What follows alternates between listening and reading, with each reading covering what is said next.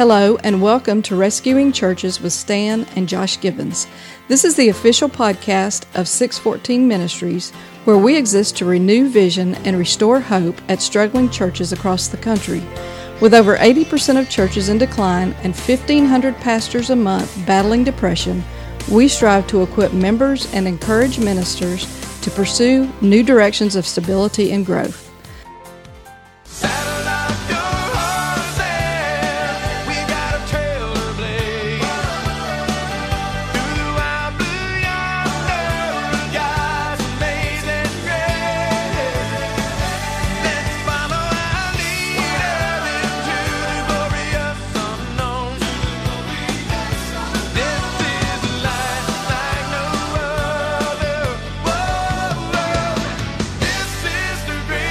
Welcome to Rescuing Churches, the official podcast of 614 Ministries. I am your host, Josh Gibbons, and as always, I'm joined by 614 Ministries founder and executive director, my father, Stan Gibbons.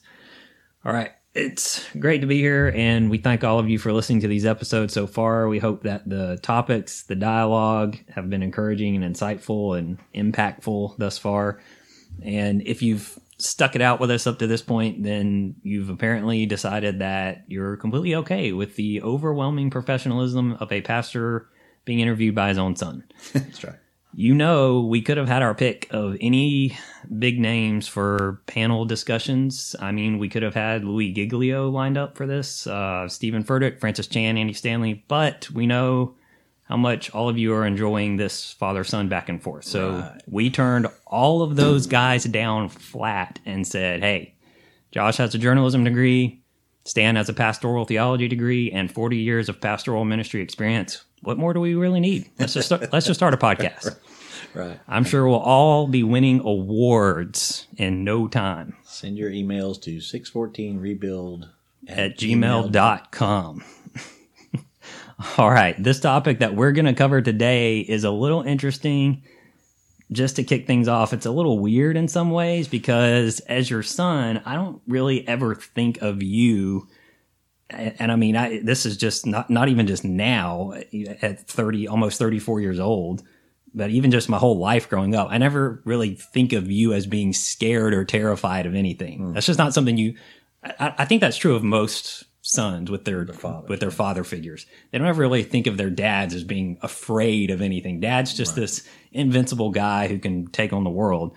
But in regards to this passage from Malachi that you discuss in one of your blogs, you've made it abundantly clear in not only here, but in other areas of some of your sermons and things and some of our other discussions that there really is this fear, this spiritual fear of this kind of thing happening in your own ministry and at your own church, at other churches across the country, and really in our church culture as a whole. So tell our listeners briefly about this passage when God says to Israel that he would rather Israel just shut the doors to the temple rather than come in and offer sacrifices to him and you know, rather than worship him. Why did that happen? Well, he's speaking through the prophet Malachi, and it's a terrifying place for Israel because God's just done with them, and he's been done with them before.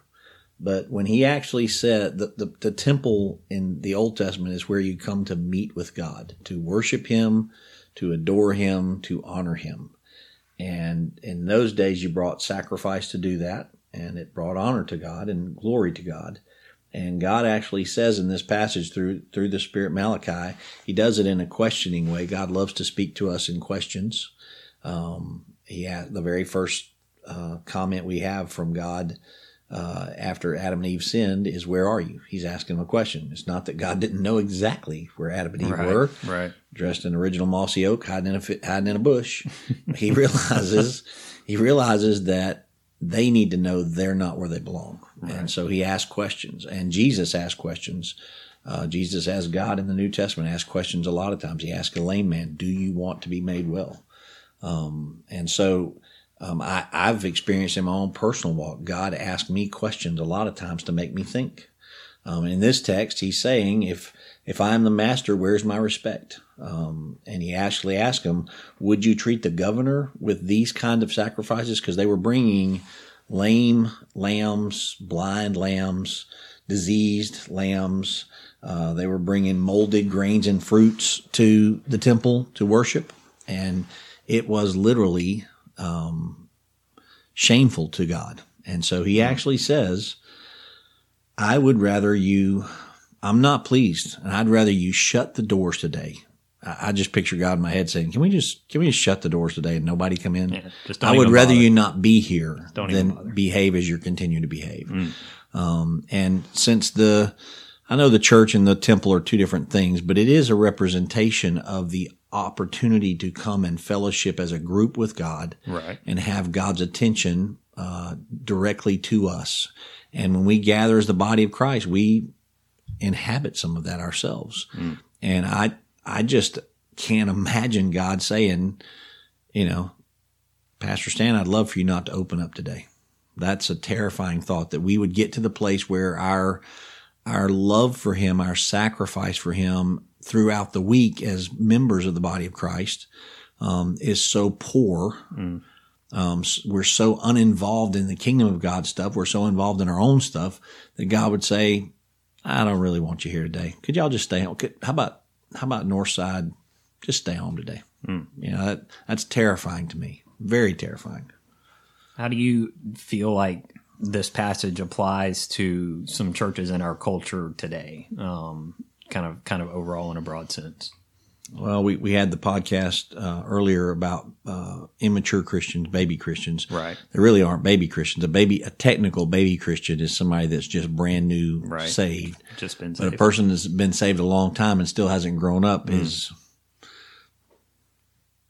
immature. Right. Maybe that's the best word we're going to put on that. Right. Deformed was what I was thinking, but it's probably more just immature.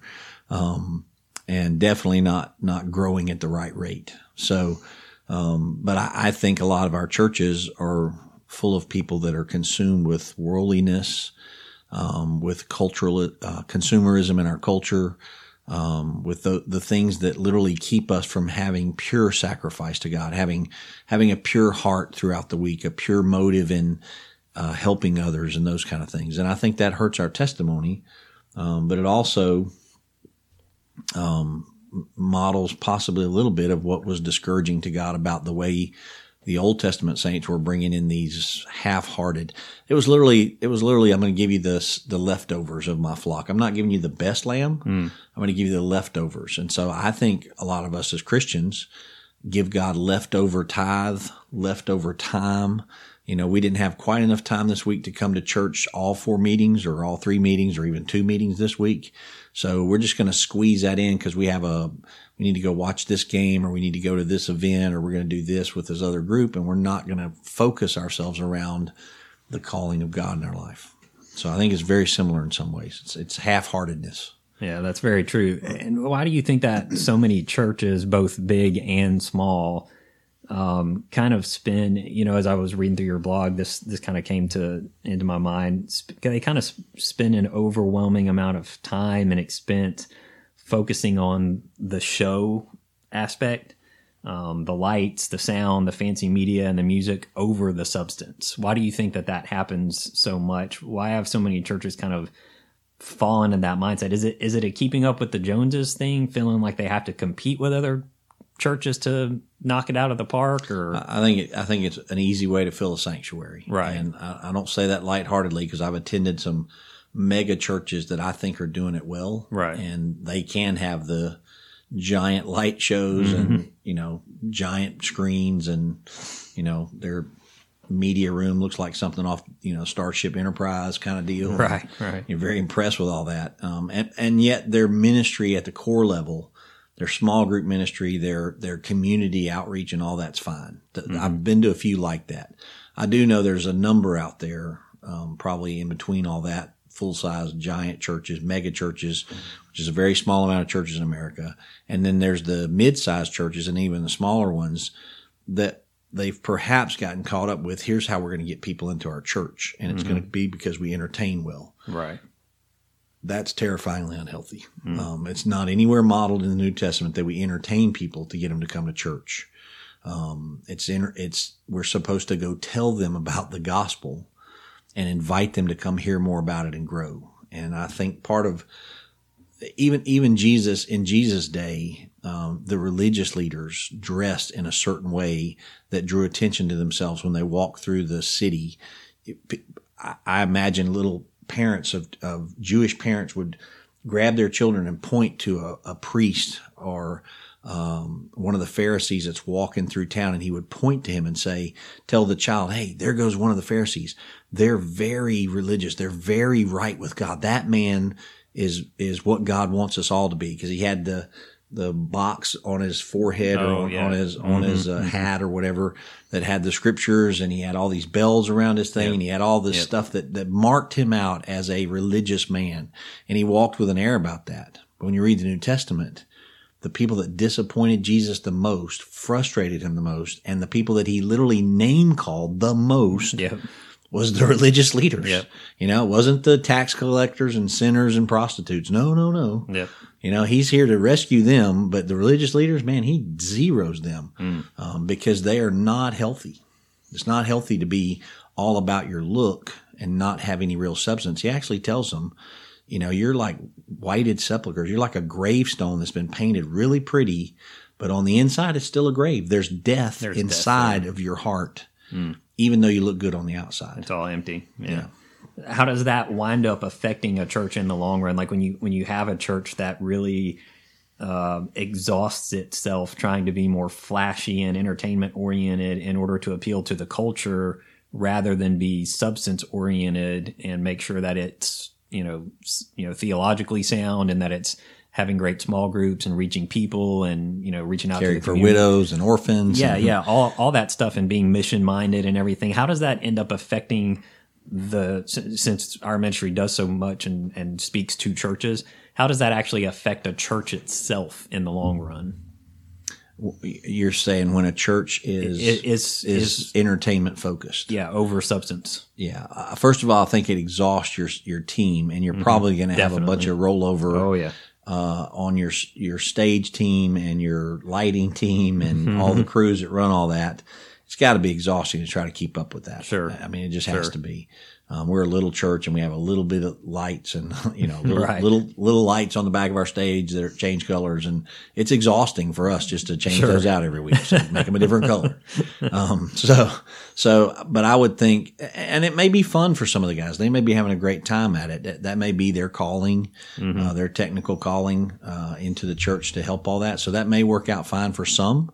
But I think for a lot of churches, it exhausts the team.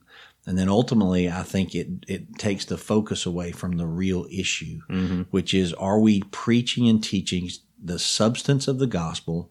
Are we using the word of God to change lives? The word of God is quick and powerful, and it can change a man's heart. But it has to be sown into their heart. And there's the argument for a lot of people is, well, if we don't get them here through the entertainment, we can't get the word into them. I believe the Bible says God draws men into church, with or without entertainment. I've seen people come to our church for years. We definitely don't have an entertainment curve going anywhere. There's very little entertainment happening here. But I've seen God draw people into our church before. And I've seen that in a lot of churches. There are a lot of churches that are just preaching and teaching the word of God. They're compassionate churches. They have they're very friendly. I think the issue becomes, when a person comes to church, is he here because he's going to get entertained and get really high-end coffee, and see Mr. Skinny Jeans and a whole bunch of really good-looking singers up there? Or is he going to come to a place that's more real? This is how the real world looks. There's a band of people that can do all that, but the real world, Mobile, Alabama, where we are, the real world doesn't look like that. And hopefully a place where they can engage and build relationships. Yeah. And we might just have a good cup of Folgers waiting on you. Right. We actually just put a coffee station in the back of our sanctuary. Yeah, we upgraded. Thank you, Jesus. Yeah. But at the end of the day, if you're coming to here for the coffee, you made a bad choice. You made a bad choice. You made a bad choice, because Starbucks is going to be way better for you. But the word of God's going to be preached here. Right. And the people in this building are going to love you like a brother in Christ. Even if you're not in Christ yet, they're going to love you that way till you get there. And you're going to find at this church there are people that care. And the substance of what the scriptures is all about, which is loving one another well, loving one another like Christ loves us, can happen in any setting, with or without entertainment. You don't need entertainment for that to happen. So I think that's what draws people and helps people. And I think churches get off track because you start that keep up. You said it yourself, the keep up with the Joneses. Yep. You know, well, next Christmas, our light show's got to be 4 times what it was last year, you know, and then we watched, you know, some big fancy church online. Oh my gosh, here's what they did. We got to try to do that next year. And then we got to do this. And you're just trying to keep up. Mm-hmm. When in reality, you probably ought to scale back to let's take all this energy and focus it on how can we get the gospel to more people right underneath our steeple in the neighborhoods around us? How can we get more people interested in the reality of the kingdom of God? How can I help more people in my church love their personal neighbors, their next door neighbor better? Right. How can I do that? Which is a big part of our vision actually for 2020 here at the church. Yes. And when I was reading through a lot of this too, one thing that came to my mind, just thinking back through something that I actually wrote in a blog myself like a year or two ago. It's interesting, this whole thing kind of applies to pastors as well in our current culture, not just churches, because we're living in a culture where there's an Instagram account dedicated to the types of expensive sneakers that trendy and hip pastors today are wearing. And I remember one of those prominent pastors being called out by the account for wearing a pair of, and I had never heard of these until I came across the article, a pair of Air Yeezy Red Octobers, which ring in at between $5,600 and $6,000. Yeah, Hunt for Red October was a good movie. Right. I don't know what an Air Red October. An Air Yeezy Red October. Yeah, it has nothing to do with the movie, leadership The Hunt for Red October. These shoes can go anywhere on bid for between $5,000 and $6,000. Why do you think grand? Yeah. Why do you think that so many so-called pastors and our culture as a whole, the millennials and the Gen Z crowd in particular, because they're all caught up in this kind of thing, and they're the ones that are going to see this all over social media. Why do you think it is that they want to see this sort of thing? You know, you mentioned in your blog piece, and you mentioned it just a second ago, the coffee stations and the lobbies and the fashionable pastors, you know, the worship bands that can just bring the house down. What is it about the younger generation, especially, where you feel like, you know, a lot of them just kind of feel the need for that? Well, I think there's a belonging. Mm-hmm. It's interesting because I think there is a longing to be part of something bigger. I know just in my reading, the next generation coming up that are in their 20s now, they want things with purpose and value. Mm-hmm. They're having what a lot of people are writing now call a meaning crisis. What does my life mean? And I think the church answers all those questions magnificently. Right. Your meaning is to glorify God. And when you get into that, you are incredibly satisfied when you get into that. You can have the greatest sense of joy, hope, and peace in your life once you get into that part of your existence and fall in love with Christ and put him in the center of your life. So I think the church meets a lot of those needs, but I do think the modern culture continually pulls us away from that. We preached on it this morning on worldliness. Right. Worldliness is rebellion towards God. And it's all things that rebel towards God, but it pulls us away from godliness. And, you know, John tells us in 1 John to, you know, stop living towards the world. Stop pursuing the things of the world. I sent a proverb out to a good friend of mine in a text last night. It said, we were talking about poverty and riches and how much riches is the right amount of riches. It says, Proverbs 30 says, give me neither poverty nor riches. Feed me with the food that is needful for me, lest I be full and deny you and say, who is the Lord? Or lest I be poor and steal and profane the name of God. And the writer of Proverbs very wisely is saying, Lord, keep me right on that middle ground. Give me enough that I don't feel like the urge to steal, right, the temptation to steal, and not so much that I forget you. And right. I see that in a lot of the hunger that a lot of our culture has to be in have the latest shoes, good Lord, iPhone, all of that. The hunger to live, to keep up with the Joneses, to live at that higher level, you're trying to find your identity in all the wrong stuff now. And that's worldliness. And the Bible says the world's passing away. It's fleeting. It will never satisfy. And it's sad that it's crept into our churches, I think, and in some of our churches at that level. It is kind of terrifying. You have a really good quote from Tozer, from A.W. Tozer here, where he says, "It is scarcely possible in most places to get anyone to attend a meeting where the only attraction was God." And he wrote that in 1962. Yes. So, do you feel that this is even more true now? And if you do, how so? Off the charts. And I do think we feel like we have to have some sort of, the old school term when I was in early ministry life was, we have to have a dog and pony show, right, to get people to come out. We have to have a special speaker, a special singer, a special whatever to get people to join our church or attend our church so we can get them to join. And we've kind of ramped that up now.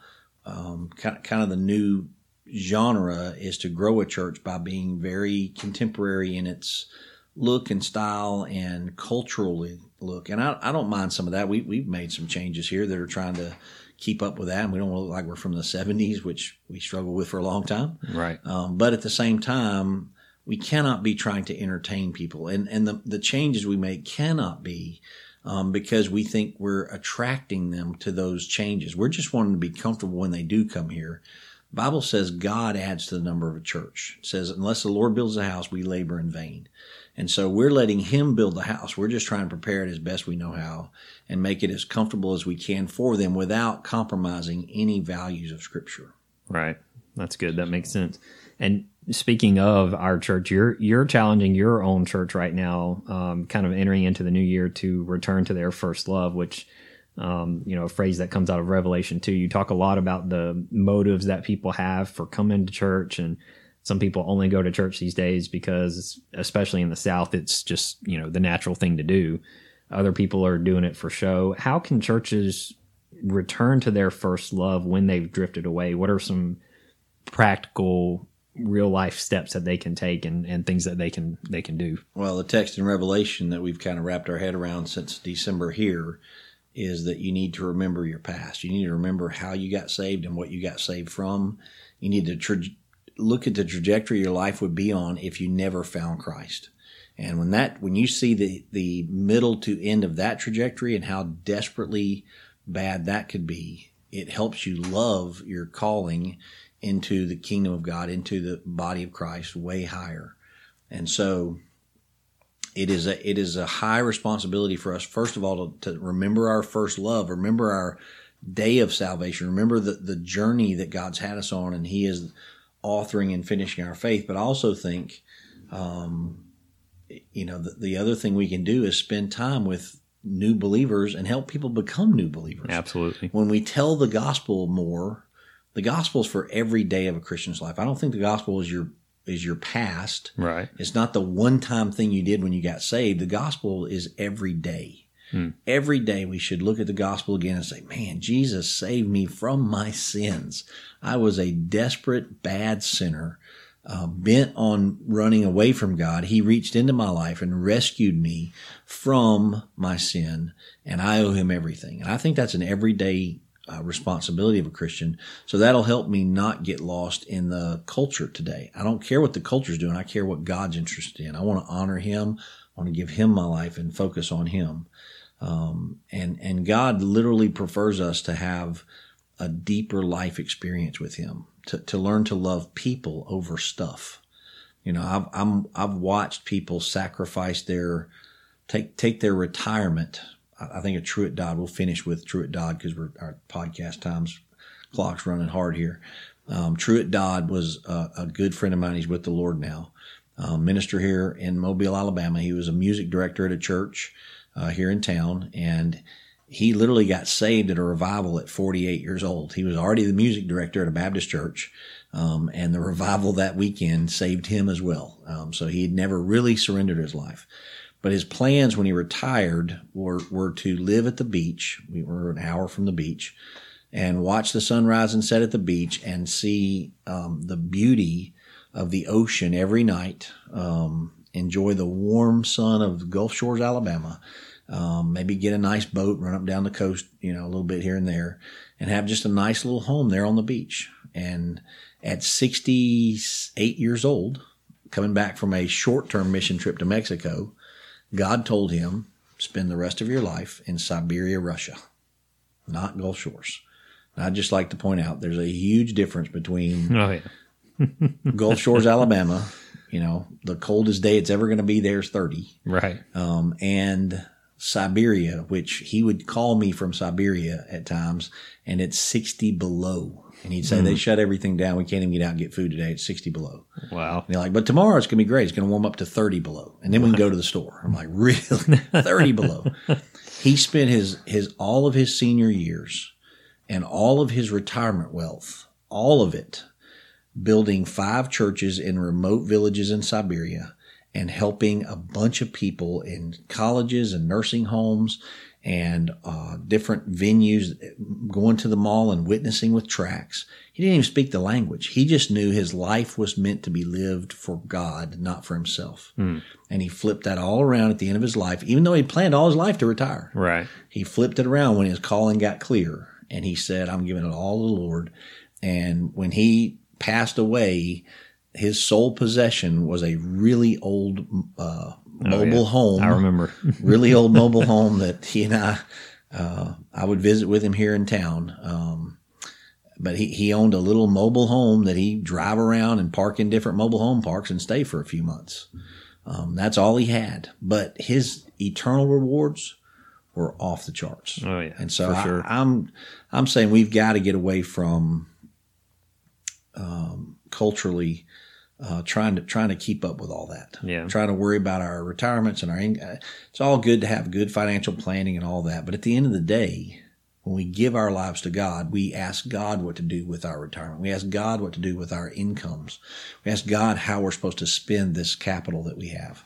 And if there's extra capital, it's His, not yours. That's And definitely true. that. Definitely true for us, for individuals and for churches and pastors and all of that. All right. Well, that's great. And I appreciate your time as always, and we hope that you've all enjoyed listening to this episode of Rescuing Churches. And you can learn more about us at 614ministries.org, and you can also follow us on social media, Facebook and Twitter at 614rebuild.